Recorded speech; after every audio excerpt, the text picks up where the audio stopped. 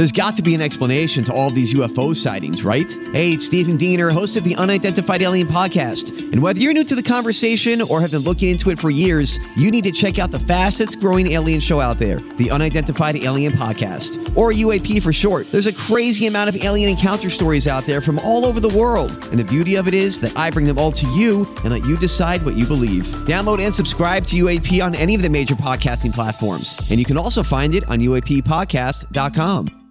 Hi, everybody. This is Adriana Trajani. I'm the host of You Are What You Read. I have the privilege of interviewing luminaries of our times about the books that shaped them from childhood until now. We get everybody from Sarah Jessica Parker to Kristen Hanna, Mitch Albom, Susie Essman, Craig Ferguson, Rainn Wilson, Amor Tolls, you name it, they come, they share. New episodes of You Are What You Read drop every Tuesday on Apple, Spotify, or any major streaming platform wherever you listen to your podcasts.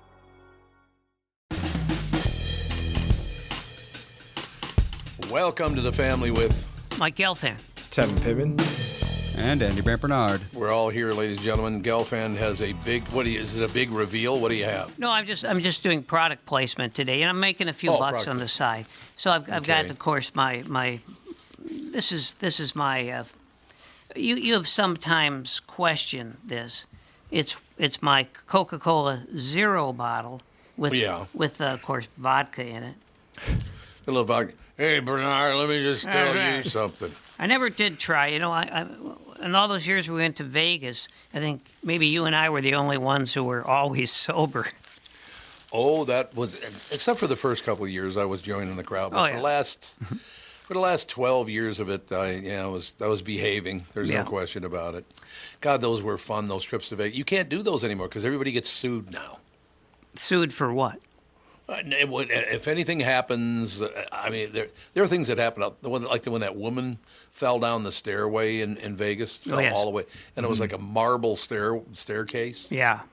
If that happened today, she'd walk away with a couple of $1 million. Oh, yeah, because they leave out the part where she was just at the bar by herself drinking and you guys were all somewhere else. But it's, Tom Bernard's fan listener was out there on a trip and fell down the stairs and broke her leg. Well, and a lot of the listeners, it wasn't so much that they were drinking at the hotel bar. They were drinking at the airport bar. Yeah, you got that They started early. You got that. How about the woman with the rainbow puke?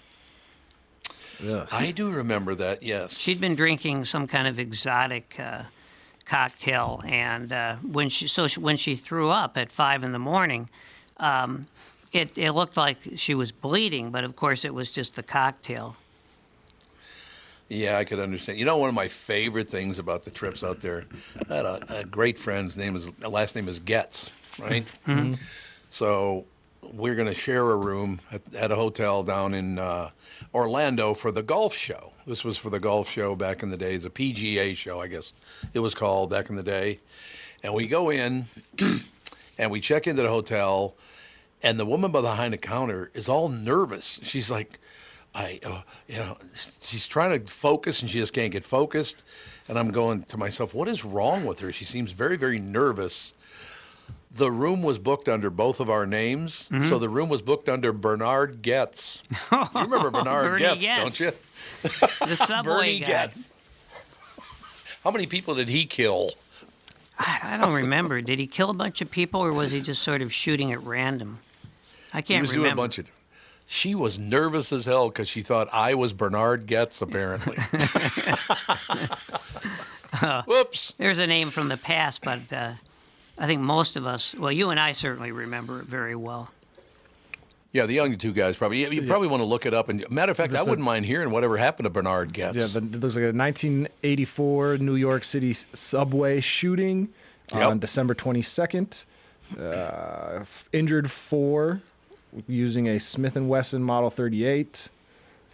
And then Bernie showed up and put an end to it, right? No, Bernie's the one who shot. Who put an end to it? Because that was a big story too. You're right. You're absolutely right about that. It was a big story. Yeah, this poor woman. That doesn't happen on the subway much anymore. I know that because I read a story. I think maybe it was yesterday, or the day before. The the subway detectives are working hard to try to figure out whose arm they found on a subway railing. Yeah. That's a tough row to hoe right there, man. Yeah, I mean, we complain about the Green Line. The Green Line. God, I've never been on a train going through the city of Minneapolis. I've never even been on one. I haven't either. It's not a remarkable experience. It's like, I feel like going to New York and you ride the subway and it's cool because it's got a lot of history. But yeah, the transit system here in Minneapolis, I mean, it'll get you from point A to point B, but there's nothing cool about it, I guess. I worry about those subways ever since I was on the BART in San Francisco. Sure. And it was brand new at the time. I was out in Oakland covering baseball. And so I thought, this would be great to take the BART. Well, it stalled like under the port. Oh, yeah, under the ocean. Yep. So there we are on the floor of the ocean, basically. And there's dripping coming, from up top. Yeah. Oh. And, of course, all we hear is, well, we're going to have a slight delay, that one. A slight delay? Yeah, so we were there for about 45 minutes. Bay Area Rapid Transit, the BART. Yep. No question about it. Yeah, that would not be I would not be comfortably stopped under the ocean with water coming in through the top of the. Yeah, no, there's just something about it, that kind of triggers the anxiety. No doubt about it. Okay, Galfano, I don't want to change the subject completely, just jump in here quickly, but baseball season, preseason begins tomorrow night with the Minnesota Gophers taking on the Minnesota Twins. I have to get the line on that game. So what do you think? Is this like an annual thing, or is this the start of a tradition? I don't remember them doing it. Maybe they've done it before, but I don't remember them doing it before. But the only problem I have is they are not spending any money on this team this year. Is this team going to be horrendous this year? Well, I saw that story. Pohlad was saying no more money, but I think that what they believe is that they've got such a solid team they don't need to, right? Well, Sonny Gray's gone. Let's go down the list of all the people that are gone now from last year. I know. I'm not. I think pitching is, because the problem here is we're going back to this concept of, well, the way you address pitching problems is through quantity. Yeah. I don't like that too much. I mean, the division is weak. They'll probably be just fine, but it'll probably just be like it was last year. I love baseball, though, Mike. I'm a huge – look, I love the Vikings, too, not so much with the hockey and the basketball because they've never won anything since I was, I believe, 11 years old. Was the last time the Minneapolis Lakers won a title. But, that was a while back. Nothing against the sports. I like watching the sports. We just don't really have – the teams have not been that good. No. But it's difficult to watch the Twins just do nothing now. They have done absolutely nothing for the past 33 years. Not much, no. It's Minnesota mediocrity at its most mediocre. We're good at that, though. Minnesota is really good at having mediocre teams. Hey, now what is kind of exciting is that the Gopher basketball team is mediocre. Instead of really bad. Yeah, and I'm kind of excited about that. There was no bigger Minnesota Gopher basketball fan than back in the day. I love the stadium. That arena is magnificent. Mm-hmm. There's no question. It's completely unlike any other auditorium I've ever been in. Yeah, it's also got the constant threat of death too on the court. It does, because if you fall off, it's about a 3-foot drop. It's bad, and you're going to hit something metal too. Who came up with that idea?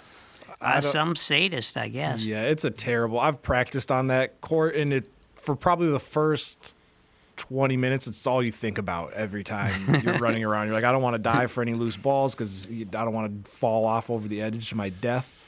How do you like I played basketball on that court, intramural basketball. Yep. And it's like being on a trampoline.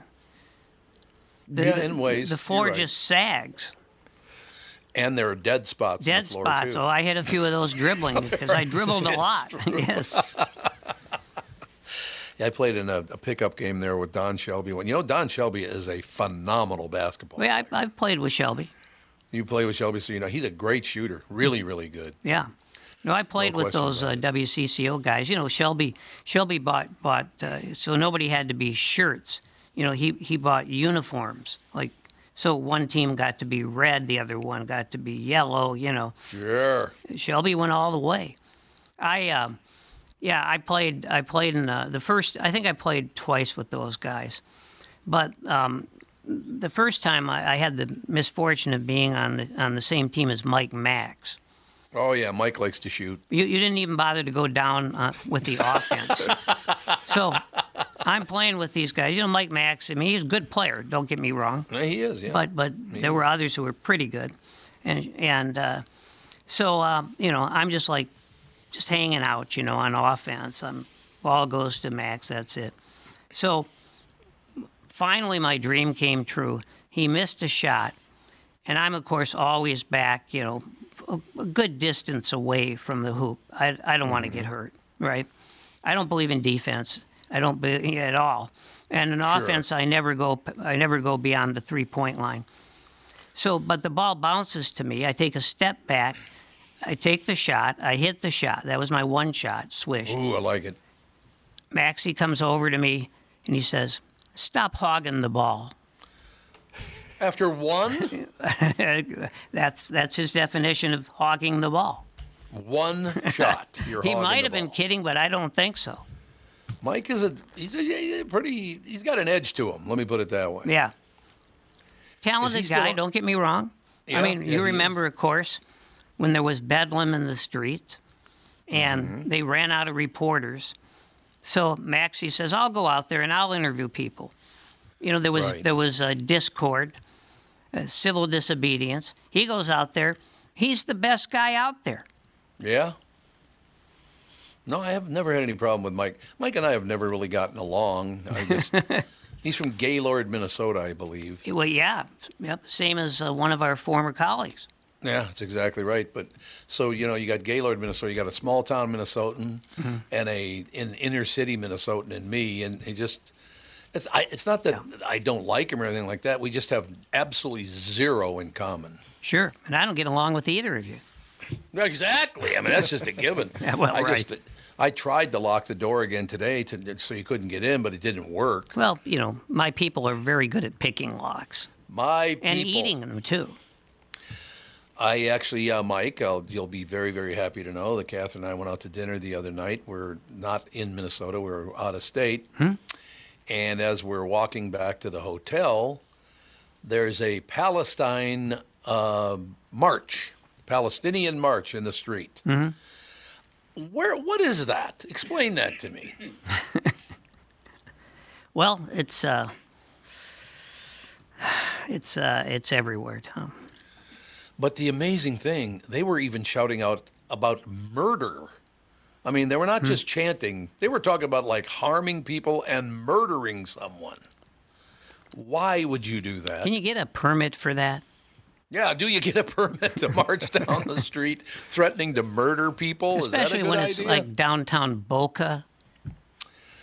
Yeah, well, I suppose. Yeah, you go to Boca Raton, they probably wouldn't go over too huge down there. You could find a Jew in Boca. Yeah.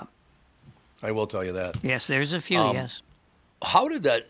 I don't want to get too deep into it, but I had never seen something like that in all my years. There were some marches up and down, for equal rights for all human beings and that kind of thing, but not something as so sharply focused on one small country in the Middle East hating another small country in the Middle East.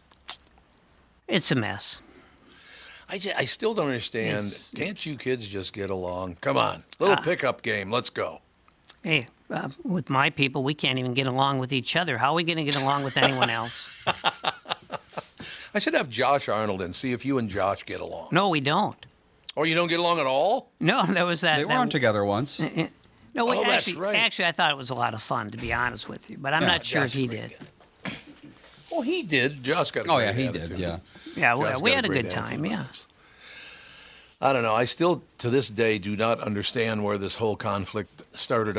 Just all of a sudden it was boom right there. Yeah. What? I just don't really understand that. I don't get it.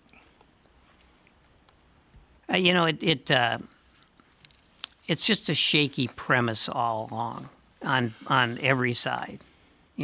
We own this country. No, we own this country. I don't know. Well, I understand why we own California. We paid for it, right? Well, yeah, that's right. So it's legitimate. We plunked down $8 million, and it's ours. See, I like things better, like Kinky Friedman and the Texas Jew Boys. They had a sense of humor about it. Yeah, but then Kinky ran for office, and he just ruined the whole thing. I forgot about that.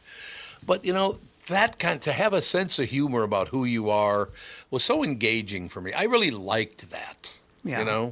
Baruch atah Adonai, what you doing in here, boy? What you doing in here, boy? I love it. No question about it. We need to get a sense of humor. Are we ever going to have a sense of humor again?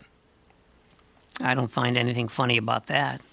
Well, I understand. Well, my question or life in general? No, I'm just being ironic. No, you're being a pain in the ass. Irony is what dies at 9 a.m. Yeah, well, yeah, there you go. So what else is new? Well, I mentioned that I have product placement today.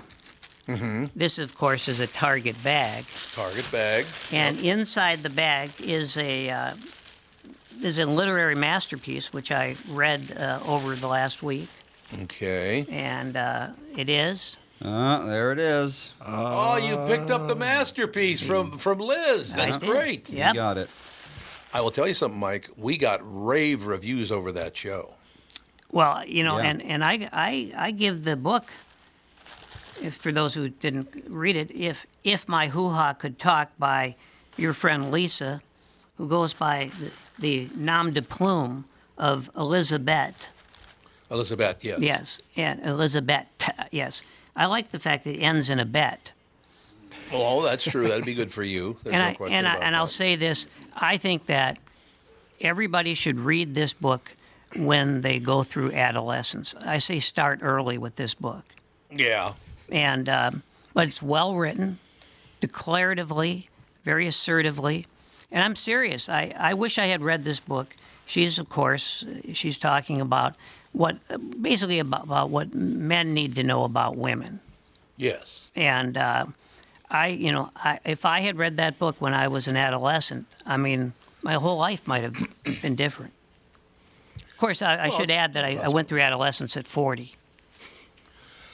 Yeah, you should probably mention that, no question. You see, what I love about that whole situation, Lisa and all of it, but, she's Puerto Rican, and she's married to a nice Jewish boy named Dick Ornstein, just a great guy.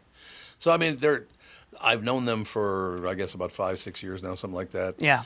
No nicer people. Very, very smart people. Yeah. There's no question. Well, I can tell by the book. She really is an excellent writer. Yeah, I agree. Like I said, she got rave reviews from across the country on it. So yeah, because that's one thing about podcasting is people, who have moved out of the area listen to podcasts now from the old hometown, but people just raved about that interview. You were a shining light, and so was she. That's the way it is, right? That light, I can never get a tan, but that light shines on. No, she really she's got a sense of humor. About it, and I can see where though that it would be very informative for a lot of people, both men and women. I'd add. Yeah, that's probably true. No question about it. We should mention for people who didn't see the show that she is an attractive woman. Mm-hmm. We should mention that. But so what did you read the entire book, or did you just buy it? Or you did read it? Well, yeah. It's only about 100 pages, so. Yeah, right. It's not very long. No, so for people with short attention spans, although it is, as I say, it's informative, and she talks about let's put it this way, she talks about things that first of all things that are very informative. Some of the stuff I found I don't know, I wasn't quite sure about. Like she talks about the G spot. Which I'm pretty sure is a myth, right? That's what I understand. That's what I've been told, anyway. Yeah. And then she talks about it's a frank book about having sex, And it's. She talks about, of course, the thing I learned when I was an adolescent was that there are actually 3 positions in which people can have sex, which was new to me. There's male superior, female superior, and then the mythical 3rd position. Mythical, right? Yeah. Now, how do you figure that one out? I don't know. I'm still trying to figure that one out. So I didn't know much. I mean, none of us knew much when we were adolescents, obviously. And then when we got a little older, we started to know less before we eventually knew more.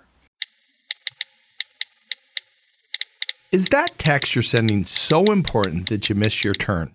Is that text you're sending so important that you ran the red light? Is that text you're sending so important you didn't see the ball coming onto the road or the child that followed? Hi, I'm Mike Bryant from Bradshaw & Bryant. When you take your eyes off the road for even 4 seconds, your vehicle travels 100 yards. That's the entire length of a football field. If you absolutely have to text, you need to pull off the road somewhere safe and do it from there. Texting and driving is against the law and can cause serious injury or even death to you and others. Now that is important. We hope you're never injured in a collision, but if you are, please contact us. Find Bradshaw & Bryant, personal injury attorneys at minnesotapersonalinjury.com. Going farther with Mike Bryant on your side, seeking justice for the injured. Bradshaw & Bryant. Tom here. For years, you've heard me talk about my friends at North American Banking Company. They have great online and mobile banking options, plus friendly employees who are always ready to help. And with their location in Maple Grove now open, it's even more convenient for me and my family. Go visit my friends at any one of their 6 Twin Cities locations or go online to nabankco.com to learn more. Why not bank with my banker? North American Banking Company, a better banking experience, member FDIC, and equal housing lender. You all have helped build MyPillow into the incredible company it is today and have trusted in Mike Lindell to give you a great night's sleep. Mike's latest incredible deal is on the Giza Dream Sheets, which you've heard me rave about before, that's for sure. These sheets are made from the world's best cotton, Giza. They are ultra soft and breathable, yet extremely durable. Right now, the Giza Dream Sheets at its lowest price ever. These sheets are 60% off, coming in as low as $39.99 with promo code TOM. You know what's amazing about that? Kath and I were just kind of talking about that last night. There's this big push now to educate very small children about sexual orientation and this and that and the other thing. And my children are in their 30s now, so I guess it's really none of my business. But I was 11 years old. Mm-hmm. 11. I was not 5 or 6 like they're talking about with these kids. And I think you do what you do. It's your child. It's none of my business. I understand that and all the rest of it. But I don't really understand why you would want to talk about sex to a 5-year-old. I don't get that. Yeah. It feels like a conversation that you shouldn't necessarily be seeking out to have right away. Like if your kid brings it up once, you maybe make a joke and brush it off and maybe they'll forget about it and they'll go back to playing with their toys. And then once they're old enough to actually communicate that they want to have a serious conversation, then go about it. But yeah, I could see that. Catherine and I talked about it last night, and it was very true because it came up on the news or something like that. And again, it's your family, you do what you do. It's none of my business and whatever. It's not what I would do, but you do what you do, right? 11 years old, sitting on this brick, kind of brick wall in front of this friend of mine's house, and I'm sitting there because I was told that very day at 11 years old. Now, I suppose I should mention I went to Catholic school, so there was not a lot of talking about sex at the Catholic school. It wasn't one of the big topics. But so I asked about that, and they said, well, you ever seen a naked woman? I said, no, I've never seen a naked woman. They said, well, it's kind of interesting. I said, well, what's the big difference? They said, well, women have a bigger hole. I'm like, oh, okay. So I'm sitting there on this fence or brick wall, and I'm trying to picture a woman with a penis that had a bigger hole at the end of it. I mean, that's what sex sounds uncomfortable. It sounds like it'd be very uncomfortable. But that's how little I knew about it. I just... Yeah. And again, like I said, today is a different day. It's none of my business. I'm not trying to tell people what to do and all the rest of it. But I don't think it hurt me not to know about that kind of stuff until I was 11 or 12 years old, right? Of course, we didn't have the internet then. That's the huge problem, isn't it? The internet is a huge problem there because you can find whatever you want on that screen right in front of you. Yeah. And the most important thing, I think, is to, and this is just me, the liberal talking, but is to teach kids tolerance about these things. It's not about the mechanics. Correct. You know, I understand. We saw what happened in Tulsa a couple days ago when this non-binary kid apparently got beaten to death. You got beaten to death? Yeah, it was in Owasso, Oklahoma, which is a suburb of Tulsa. Which is where you lived. Well, my dad grew up in Tulsa. Did. Yeah. Thank God I never lived there. And it is that actually living anyway. But yeah, you know, it's Owasso is not like it's not like a little oil patch town or anything. It's a suburb. Mm-hmm. And but this kid who identified as non-binary got, you know, apparently the kid was bullied, and finally someone just, I guess, beat the crap out of him and he died. He beat him to death. Mm-hmm. And how old is this kid? I think he was about 16. 16, okay, yeah. 16. Mm-hmm. And what their argument was that you, like he said, he described himself as non-binary. Did they understand what that meant? Oh, I'm sure they had a pretty good idea. Oh, they did? I've never understood that in that, you know, I grew up to be who I was and all the rest of it and blah, blah, blah. Why would I even argue with someone about how you grew up and what thoughts passed through your head? How the hell would I know anything about that? Well, I mean, I think in some situations, this is probably one of them, a kid just learned intolerance at home, and so he figured it was okay. You think that's what it was, that the family was... I think kids who are highly intolerant typically pick that up at home. Yeah. Yeah, probably. Oh, you're talking about the kid who beat him to death. Yeah. Not the kid himself. I see what you mean. Right. I didn't understand what you're saying Yeah. there, but you're talking about... And that's another thing. When I was 16 years old, I had no desire to beat someone to death either. No. From 11 to 16 is when I picked up that attraction to girls. Well, what I figured out, especially coaching, was that the kids who were bullies almost always had been bullied at home. I bet you that's true. Yeah, as a matter of fact, I know that's true, as a matter of fact, because I used to witness that. There was a guy in our neighborhood that when he punished his children, he took them outside to beat the shit out of them in front of all the neighbors. Oh, sure. Yeah. Mm-hmm. Yeah. Everybody has to know that I'm kicking your ass. Isn't that amazing? Yeah. No, I mean, there was a kid that I went to high school with. I wouldn't necessarily say he was a huge bully, but he wasn't the nicest kid. And it came out, later that, he was getting thrown around at his house a little bit. And so it was, okay I'm going to go now bully kids that I'm at school with because I got to feel powerful. So in other words, I should be grateful that my dad abandoned the family. Exactly. Right. Look how lucky I got. Better than the alternative. Better than the alternative of having the piss beat out of me and then not me turning that on someone else to beat the piss out of them. Yeah, that was not a big part of the whole deal, but I just, I don't know. It's just so amazing to me as I watch my life moving forward into different eras and all the rest of it. I just... Man, are people getting this anger just from watching the news? Are they being talked into being angry every single day? I don't think it's the news. I just think it's their immediate environment. Like how? Well, I mean, their parents. That may be true of their parents.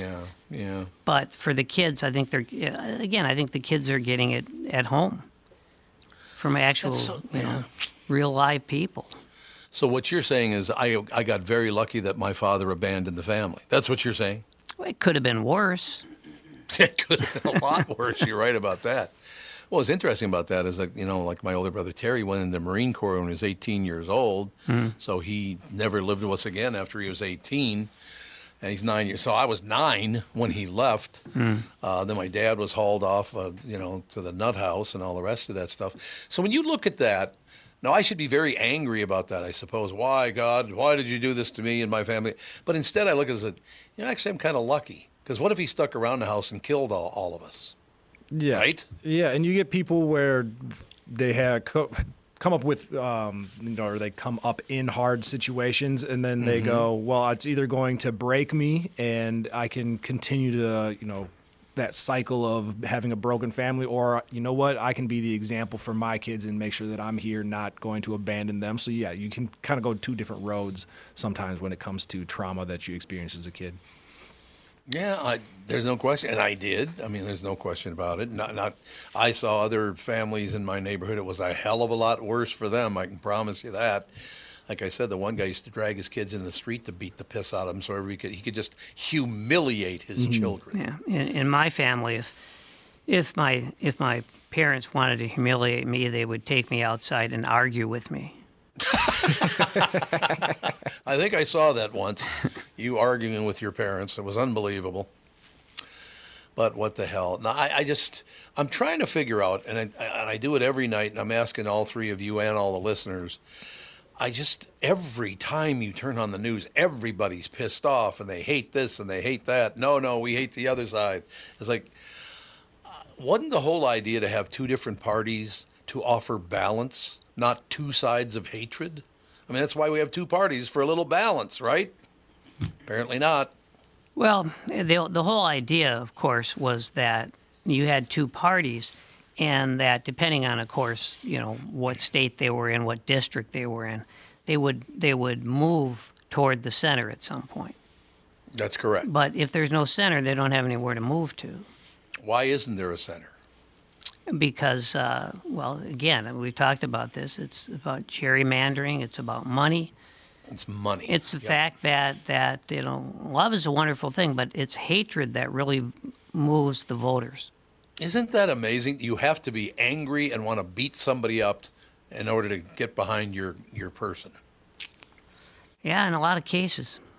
I got to be honest with you. I'm looking at this thing right now. You got a couple of guys running for president of the United States. Would I just jump all over one and go, oh, this is the guy, and blah, blah, blah? And I know I'm a centrist. I understand. I've been a Democrat. I've been a Republican. But now I look at whomever we end up with, whatever. I'm not going to get angry about it because my vote is not going to change the election, right? Probably not. I would say if you want to change an election, you got to have money. The hell with your vote. Yeah, that's exactly right, too. And then you got to be able, of course, to lie afterwards. What's so amazing to me is you got a couple of guys who are very, very wealthy, and that's who you got now. That's what it is. It's like all the very wealthy people get to run the show. One of them claims to be worth $8 billion. Yeah. So we've never had anything like that before, I don't think. We've had rich presidents, of course. Yeah. And a lot of them were, in retrospect, seemed to be very good presidents. I mean, look at, say Teddy Roosevelt. Teddy Roosevelt. Now, that guy was really wealthy. He was very, very wealthy, and he liked to go walking around in South Dakota, which I kind of like. And that works for me. Yeah, he loved the wilderness. If it wasn't for him, we wouldn't have Yellowstone Park. That's correct. Yeah. Yeah, the national park system. Yeah. Do you think he was maybe the best president ever? He's up there. Yeah, I would think so. I mean, he did a lot of good things and a lot of things that still last today, although they're all in trouble now. Oh, the park systems are? Well, yeah, because there's a movement basically to give all the parks to the wealthiest people in the country. But there has been that for a long time. Why would we do that? Well, a bunch of rich guys helping other rich guys. You can go ahead and just mine the hell out of that park. Oh, you found lithium. Go ahead. Destroy the mountain because there's lithium there. That's the whole deal, isn't it? Yeah. Yeah, there's a lot of that. You're absolutely right about that. Well, FDR was a multi-millionaire. Yes, he was too. President. Yeah. He was a very wealthy guy. Yeah. I don't know.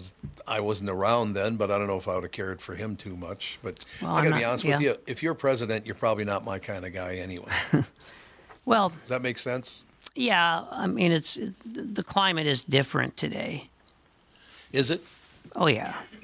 Well, of course it is because of all the things we have now that we didn't have then, like unlimited spending. Yeah. It didn't used to be that way. I was talking to a guy who knows all about this. And matter of fact, I want to talk to Josh Arnold about it tomorrow on his appearance. Is that everything now, and I mean every single thing in the world now, is about investment. That if people are counting on living on their earnings from their job, you aren't going to make it. Yeah. And if you're going to have enough money, you're going to have to invest your money. Yeah. I mean, I haven't asked him about that yet, and I'm be fascinated to hear what his take is on it. But several people have told me the only way you're going to make enough money to live is if you invest your money. You guys believe that? Yeah, I 100% agree, because there's only so many hours in a day that you can work, and there's only so much energy you have that you can expend on trying to make money. So if you can, lay your head on a pillow and have an investment gain some capital and increase in value, that's going to help you out a lot better long term than, trying to kill yourself going to work every day. Well, my dad believed in investment. He was getting, I think, what was it, like 1/10% return on his investments. There you go. Yeah. The big dough. So, I mean, yeah, fantastic. Yeah, he literally did not believe in investing. No, I'm sure, but it's a completely different world now, though. I mean, if he had, I wouldn't be bothering with you guys. You'd just be down at the Isle of Capri. That's hanging it. Out. I'd have my own island. You would have the Gelfand Island. Now we're talking. Well, absolutely. I mean, I am a rock. I am an island. Oh God, get away from me just for that, just for doing that. But no, I after that point was brought up on television, I asked a bunch of different people, and they said for the average person to have any substantial income whatsoever, you cannot just depend on your job anymore. Yeah. Things are way too expensive. Well, somebody, who was it? They're talking about now paying employees. They demand their employees demanded, that they be paid $50 an hour. Mm-hmm. Oh, yeah. What was that? Yeah, it was just on the news a couple nights ago. No, it was someone mentioned it to... Oh, no, I know what it was. What? I can't say what it was. Oh, you can't? It was Terry. Oh, that's right. Yeah. It was it was an investment meeting that we shouldn't talk about on the air. No, I'm sure that's true. But yeah, he said that, there was somewhere that, there were... $50 demanding an hour. a $50 an hour minimum wage, which is it's a lot of money. Well, $2,000 a week. It's only $10,400.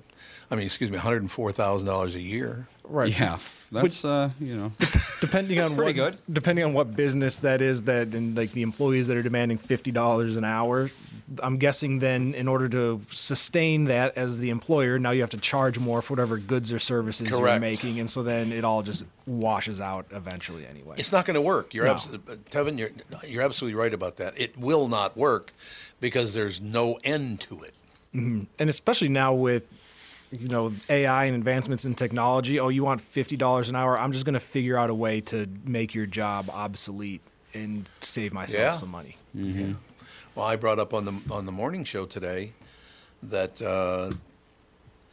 Andy and Melissa and Ethan, Catherine, and I went out to dinner. So 4 adults and 1 child. I think there were like two glasses of wine amongst the whole 4 adults. Is that about right? Mom had a glass. Did anybody else have a glass of wine? It would have just been Mom. So it was just 1 glass of wine. Mm-hmm. 1 glass of wine and dinner for 4 adults and a child was over $300. Well, obviously you need to do something about your wife's drinking problem.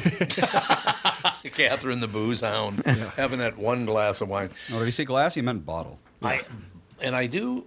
Yeah, that's right. Exactly. 1 or 2 bottles of wine. I always reference this because it was the turning point in my life that my friend Robert J. took me out to dinner when I was 18 years old. We were both working at KSTP Radio, 1500 KSTP. He went to the bathroom, and while he was gone, the bill came. He was going to pay the bill, and I was very happy. I flipped it over, and just the 2 of us, this would have been 1972, because I had just started at 1500 KSTP, and I saw the bill for both of us was $40. And I said, my God, if I could ever make enough money to pay $40 for dinner, man, how that's great the tip would now. That be? Mm-hmm. Yeah, that's a very low tip. Yeah, very could be. Yeah, it very well could be. I found the $50 thing courtesy of Mike from Blaine. Oh, good. It was Representative Barbara Lee in California. That everybody should get paid $50 if you're living in San Francisco, you better make $50. Yeah, for real. That's true. That's a good point. You can't even park your car for that. You know what's sad? Catherine and I used to love to go to San Francisco. It was the first trip Andy ever went on as a baby. He doesn't remember it, of course, because he was newborn. I think it was only like 3-4 months old. But we went to San Francisco, stayed at the Fairmont to go to a Twins-Oakland game. And they washed your coins there, too, right? Yeah, absolutely. But it was this magnificent, wonderful city, just beautiful architecture and all the rest of it. And now look at it. It's a complete, I've not been there in years, but I heard it's a complete and utter disaster. The whole city. Well, I mean, it always depends where you live. Yeah, but I mean, why do you got to mess with that? Yeah. Although that was the same trip, so we're talking, 37 years ago, right? 37 years would be before I was born. So it's or like just as I was born. 36 years ago then. Yeah. Because it was just after you were born, I know that. But I mean, so you look at 36 years ago, and, the cities, we're walking along, we're pushing a stroller. Andy's in the stroller, Catherine and I walking along, and this convertible comes around a corner. There's an older guy driving it, and there's a young guy leaning his head on the older guy's shoulder. And as they drove by, they were in a convertible. The young guy looked at Catherine and me and Andy and said, "Effing breeders." Should have said, "We found this child." Yeah, we found this child. It's not our child. We just found him in the streets. But see, let me think about that. So that was 35 years ago. Mm-hmm. Okay. Well, San Francisco's been home to weirdos for a very long time. Well, that's true. A lot of nut jobs. Well, it's the home. I mean, it's the home for everybody. Yeah. I loved San Francisco back in the day. I guess the homeless problem there is way out of line now. Yeah, well, way over the top. Yeah, of course it's getting that way in a lot of places because it is. whether we like it or not, what's happening in California probably will be happening in a lot of other places. Not Kansas, yes. Don't get me wrong, or some place like Kansas City where you'd never have any violence in the. Oh, I'm sorry. That was not very nice. No, was it? Yeah. Did you see why that whole thing happened? It was because one guy was looking at another guy, and they were like, "What are you looking at? What are you looking at? What are you looking at?" Yeah. And then shots rang out. And here's the really dangerous thing, the scary thing about this. I mean, that's scary enough, but the fact is, so you've got like maybe 100,000 people in the streets, right? Mm-hmm. Mm-hmm. And so somebody hears a gunshot. So there's like 15 people who take out their guns. Right. That's exactly what happened. So how does that make you feel about being in crowds? I mean, if it can happen in Kansas City, which, by the way, is, of course, one of the most dangerous cities in the country, but that's still, it does give you a little look into the future. You know what's sad about that is I used to travel when I was at Capitol Records. I used to travel to Kansas City all the time, stay at the Fairmont Hotel. Excuse me, it was the Raphael we stayed at. Mm-hmm. Just this beautiful city, some of the greatest. Well, first of all, Arthur Bryant's has the best. I knew you were going to get to Arthur Bryant. You got to get to Arthur Bryant's, baby. Yeah. There's no doubt about it. But it was a wonderful place to be. Kansas City, Missouri, Kansas City, Kansas. The whole layout. It was just a wonderful place to be. And now, where is that wonderful? Is there a city now that you go, oh, what a wonderful place this is? Well, I happen to like Palm Springs. Palm Springs is very, very nice. But I can't afford to go there very often. But if I could, that's where I'd go. I mean, I'd like to have a place there. On the other coast, there's Palm Beach. Sure. And I'd like to point out, I mentioned this yesterday, I think, on the podcast as well, but there is a lot for sale in Palm Beach. It's a lot. It's a very big lot. Don't get me wrong. But the lot is $200 million. Yeah. So that's the thing. I'd love to live in Palm Beach, but I would have to good luck. Discover the Philosopher's Stone first. There was a feel-good story. We always talk about, terrible, sad stories, but this was a feel-good story about this group of maybe, I don't know, 4 or 5, probably 20 $20 million for starters, mansions in Los Angeles. And the story was about the fact that they hadn't fallen off into the ocean. That their house hadn't fallen in the ocean? Yeah. They are falling in the ocean. Well, this was like, hey, here's a story. Here's some very rich people whose house hasn't fallen into the ocean. And what's causing that? Just the erosion of the rainfall over the years, or what is? And the fault, isn't it the fault line or something? Oh, it's a fault line. I mean, you build your house on a cliff on a fault line. Yeah, it's a bad decision. This isn't caused so much by the fault line. It's caused by the fact that you've got these incredible flooding, going on there, which is unprecedented. From what? Rain? Yeah. Well, they're what do they call it? What do they call the rain there that's going on now? Oh, is there a name for it? I haven't heard. Is it like a monsoon type of thing? No, it's I just can't remember the term, but it's a term I've never heard before for the kind of rivers that are forming there. I mean, you know when the Los Angeles River is overflowing. Yeah, that's bad because the Los Angeles River is not actually a river. It's just basically a gutter. Yeah, it's called an atmospheric river. Yeah, there you go, atmospheric river, yeah. Whatever the hell that means. I don't know what it means, but I know it's the future. Did you know that the man who designed that whole thing put gondolas on that creek? No. Using it. Yeah, there are all these bridges that were over it. They're all gone now, I think. I think the bridges have all been torn out. And they probably dammed up so much of it that it's not even any similarity. But I guess he would take people up and down the creek, the canal, on his gondola. How cool was that? That must have been very cool back in the day to go through that. I mean, taking your date on a gondola ride in Los Angeles, that must have been pretty special.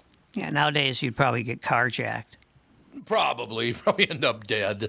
Or canal jacked or something. Yeah, something like that. I have not looked at deeply into the violence today, but I don't think there was not another multiple gunshot death story this morning that I saw. I don't know if you guys saw one or not, but I didn't see it. Well, it's early. Well, it's true. It's very early in the day. They could kill many people. I still do not understand what gets in the human brain to the point where you're so angry you want to kill children and people who cannot possibly harm you.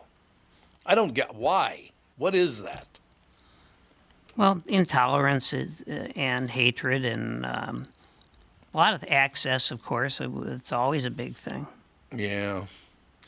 I don't know. Do you think why am I even asking this? But do you think things will ever get better, or is it only going to get worse and worse? I think it's not worth dwelling on. Probably true, because it'll just depress the hell out of you if you do. Well, I mean, what can you do about it? Yeah. I say Nothing. instead of worrying about that, join a bowling league. Oh, I should. You ever see me bowl, though? I really suck at bowling. Well, I'll bet you there's a lot of acceleration to that ball, though. A lot of acceleration, that's I true. can see those 8 pins just flying around. Get her going. Yeah, what's it? Pinstripes. You ever been to Pinstripes over there in Edina? No. Yes. It's a bowling alley over there. It's a great place, actually. It's a lot of fun. They have good food and all the rest of it. Mm-hmm. You can bowl. It's a really good time, but I have never been any good. Hiders used to have it in North Minneapolis, but I never was any good at it. One day I took my kids bowling, and I bowled. I think it was a 228, right? Oh, look at you! I believe there was something wrong with the alley. But there was this guy next to me, and he had the wrist brace. And he had this beautiful sparkling ball, monogram ball, and he just did everything right perfectly. I'm picking up this 10-pound house ball. Okay, maybe it was 12 pounds, right? It's got chips in it, right? Mm-hmm. And I'm just kind of flaying it out there, and somehow I just kept getting strikes.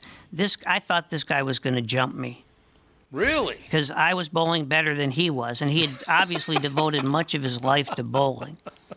You're just out there in your socks as he's got his shoes and his bowling shirt on. Yeah, there's nothing going on there. I had no. I mean, I could bowl, or I could put a little spin on the ball, And, like a 160 or so would have been a good game for me. When you go to a restaurant, you expect the chef to be an expert. You expect your auto mechanic to be an expert when it comes to fixing your car. You judge them both by the results of their work. Josh Arnold is an expert in investments and planning your financial future. Josh Arnold is my expert, and he should be yours, too. I talk to Josh every week, and he understands the market and the economy, and he knows how to plan for your retirement. Don't put it off another day. The man with your plan is Josh Arnold. Call Josh now for a no-obligation 48-minute evaluation. You've got nothing to lose, and you'll have an expert planning and managing your financial future. Call Josh at 952-925-5608. That's 952-925-5608. Investment services offered by Josh Arnold Investment Consultant, LLC Security Investment Advisor. Past performance is no guarantee of future results. All investments involve risk. All comments and opinions are Josh Arnold's and do not constitute investment advice. Tom Bernard is a paid endorser. Yeah, no, I was always I'm going to find the lightest ball that I can and just throw it as hard as I can straight down to see if I can knock over all the pins. That's my bowling. Well, yeah, and look, I had to use a house ball. I wasn't going to invest in a ball to go bowling twice a year. But the other thing was, it was always like the lightest ball in the place because it would be the only one my fingers would fit in. Because all the others, the holes would be too big. Mm-hmm. Too big, man. What was the name of it? It wasn't called Aqualane, was it? There was a bowling alley. I think it was. On Washington and West Broadway. Yeah, I know what you're talking about. West. So it was Aqua Bowl? Something like that, yeah. I remember going in there, and then all of a sudden, all the gangbangers decided they were going to hang out at Aqua Bowl.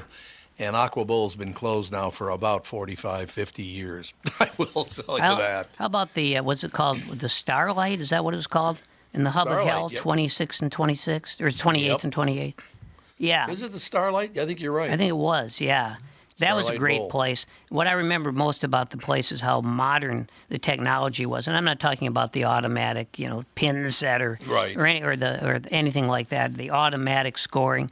I'm talking about the fact that they had a Pong machine. Pong? We had never seen anything like it. We were all like in high school, and we declared this to be the ultimate in console entertainment. We didn't believe anything would ever top that. Mm-mm. Sure. How the ball would travel at a speed. Yeah. They introduced something you thought you'd never see. Pong with color. Yes. There you go. Well, that ball would travel like about, 2 miles an hour maybe. Mm-hmm. Scale miles per hour is more impressive. Yeah, that's true. Yeah, that's true. No question about it. Do people still bowl? I have not been to a bowling alley hell in yeah. years now. I don't think it's like it used to be, but yeah, it's still a thing for sure. Is it? I was talking to a guy the other day that was telling me about how he's trying to become a professional bowler because apparently it's not necessarily the hardest thing to do. You have to average a certain number of score over these tournaments. And so he's like, yeah, I'm, in the process of trying to become a professional bowler. And I was like, well, that in today's world doesn't sound like the smartest thing, I guess, to do with your time, but teach his own. Have fun. You got to say it was one of the funniest movies ever, though, wasn't it? Kingpin? Oh, Kingpin, yeah. That was a great movie. Remember when they went in and ordered dinner and Woody Harrelson made a comment, the smart-ass comment to the server, and she said, I said handsome, not handless. Remember that scene?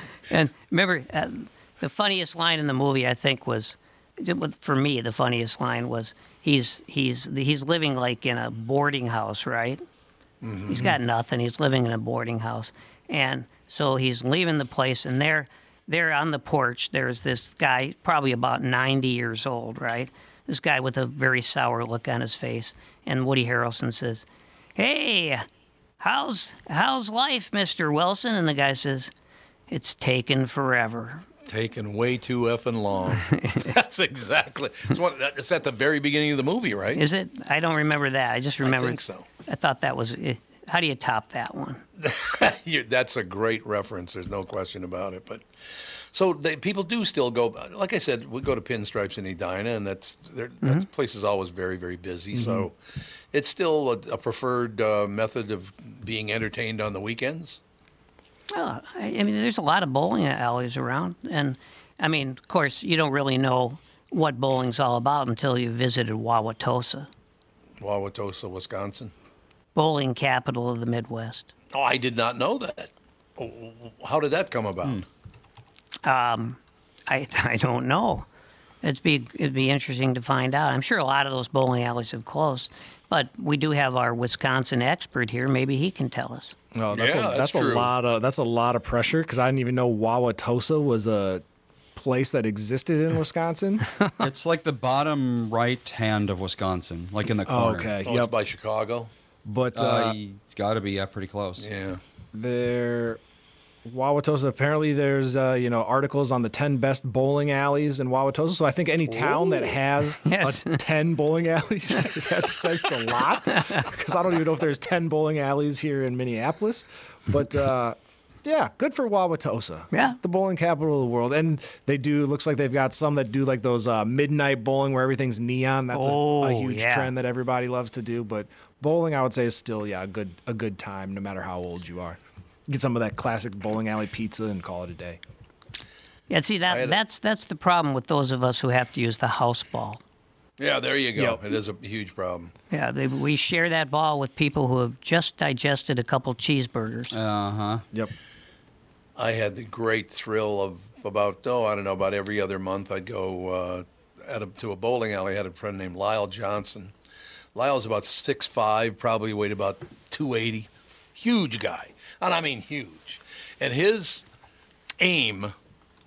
goal bowling was to throw the ball so hard that when it hit the pins, they would come out into the lane. Oh, I've seen that. I've, of course, never done that, but I haven't either. He would do that, and they would get so pissed off at him about that. He goes, I'm just trying to play bowling here. I'm just trying to bowl. He said, you're doing it on purpose. He goes, doing what? But they would literally, after every time he rolled the ball down there, they'd have to go down, shut it off, go out and get the pins, put them back. Hey, you know what that's called, right? What? It's mix. He's getting mix. Oh, I didn't know that. Yeah. That's the only bowling term I know, but... So yeah, that went over my head. And I guess we do have to apologize to the good people of Detroit because that is more worldly renowned as the bowling capital of the world. Really? And yep, since 1941, and they have something called the Thunder Bowl, which is one of the largest bowling alleys in the country, having a total of 90 lanes. Whoa. So, Detroit. Holy Hannah. Well, that's got to be the size of the Metrodome. All those guys working in the assembly line, you can see where that would be like their first choice for just, kind of having a nice, relaxing evening, right? Yeah, bowling is definitely a very blue-collar thing to do. Yep. Yeah. I will tell you what I loved about it the most, and all the lanes in North Minneapolis all had it. But you not only had bowling and some pretty decent food, not great, but decent food, but you also had your choice of about 15 pinball machines to play. Oh, yep. Tell me about it. That's how I learned to play pinball, was in a bowling alley. Me too, absolutely. Well, and Playland downtown. Oh, Playland. Loved it. Used to when I was in high school, I had to transfer the bus downtown. And so I'd get on the bus on University Avenue, go downtown, maybe downtown like about 3:15, and then I would transfer to the bus home at about 5:15. Sure. It was all about Playland. All about Playland, baby. I got thrown out of there one time. Really? How did you get thrown out of Playland? You had to be a certain age to do certain things in there. Mm-hmm. I don't remember what the hell it was. But the guy comes over and he goes, "Are you 18 years old?" And I said, "Yes, sir, I am." And he goes, "Let me see your draft card," because there was a draft back then. And sure. You were issued a draft card. Mm-hmm. Said, "Let me see your draft card." And as a joke, I said, "I burned it." Oh, yeah. I was out that door in about a half a second. I will tell you that. He did not see the humor in that at all. So did you head down to Rifle Sport? Rifles. I loved Rifle Sport. I did too. God, the great memories we're having here. Hennepin Avenue, man. Yep. Hennepin Avenue used to be this. Somebody sent me, as a matter of fact, a picture of downtown Minneapolis from like 1955. That place was packed with businesses, one business on top of the other, and it was wonderful. When my grandparents would from Tulsa would visit us about every 5 years, because my mother wouldn't let them in town any more than that. She just that was your father's family now, right? Yeah. Okay. My mother and her mother-in-law, my grandma Sadie, they did not. I don't want to say they hated each other. I would just say they experienced a lot of contempt for each other. There you go, contempt. That's good. Yeah, and so they'd come, and we'd. Now my other grandmother, of course, I mentioned this to you. I know I worked downtown at the National Beauty Supply at 6th and Hennepin. Oh, sure. So my grandmother and grandfather from Tulsa and my family would go downtown, and we were going to have dinner, and then we'd pick up my. It doesn't sound right, does it? Anyway, my grandmother from Minneapolis would join us, and my father would always say it to his father, who had a significant Russian accent. He'd say, "Well, Dad, where would you like to eat tonight?" And you can probably guess what his answer was, Tom. And you're on 6th and Hennepin? Yes, and he was a Jew from who grew up in Russia, but the Russia part's irrelevant. So it wasn't the copper squirrel. And that was afterwards, yeah. That was after lunch. No, his answer would always be, "Why don't we eat at the Chinaman?" The Chinaman, absolutely. Well, the Chinaman, also known as the Nankin. Yes. Was one of the best. It was owned by Jews. The Gold family owned it. Yes. Some of the best Chinese food I've ever had in my entire life. Well, I will never forget that place. It was wonderful. You know, the family that had a big part of it was the Golden family. The Golden family, yeah. Yeah. Right. Mm-hmm. Golden, yeah. Exactly. Yeah. Yep. And so, you know, my friend, you know him quite well, Dick Golden. Yep. It was his I believe his uncle owned the Nankin, but his father owned the Golden. What did they call it? The Golden. It was a scrapyard, at any rate. Oh, over on Washington? No, it was the one right off Highway 7, where the creosote plant. So, there you go. Okay, I know. So you could get cancer just walking onto the grounds of the place. Wasn't that right by the little baseball field? Yeah, not far away. Yeah. Not far away. Yes, right. Pretty much. Yeah. God, those are some great memories, Mr. Gelfand. The great thing about my grandfather, though, was that he grew up in Russia. Well, he moved when he was about 16. So he comes to Minneapolis. He's downtown. Let's eat at the Nankin. It's just in the blood, Tom. I know. I missed that so much. I can't even tell you. It was the best Chinese food I've ever had. Yeah.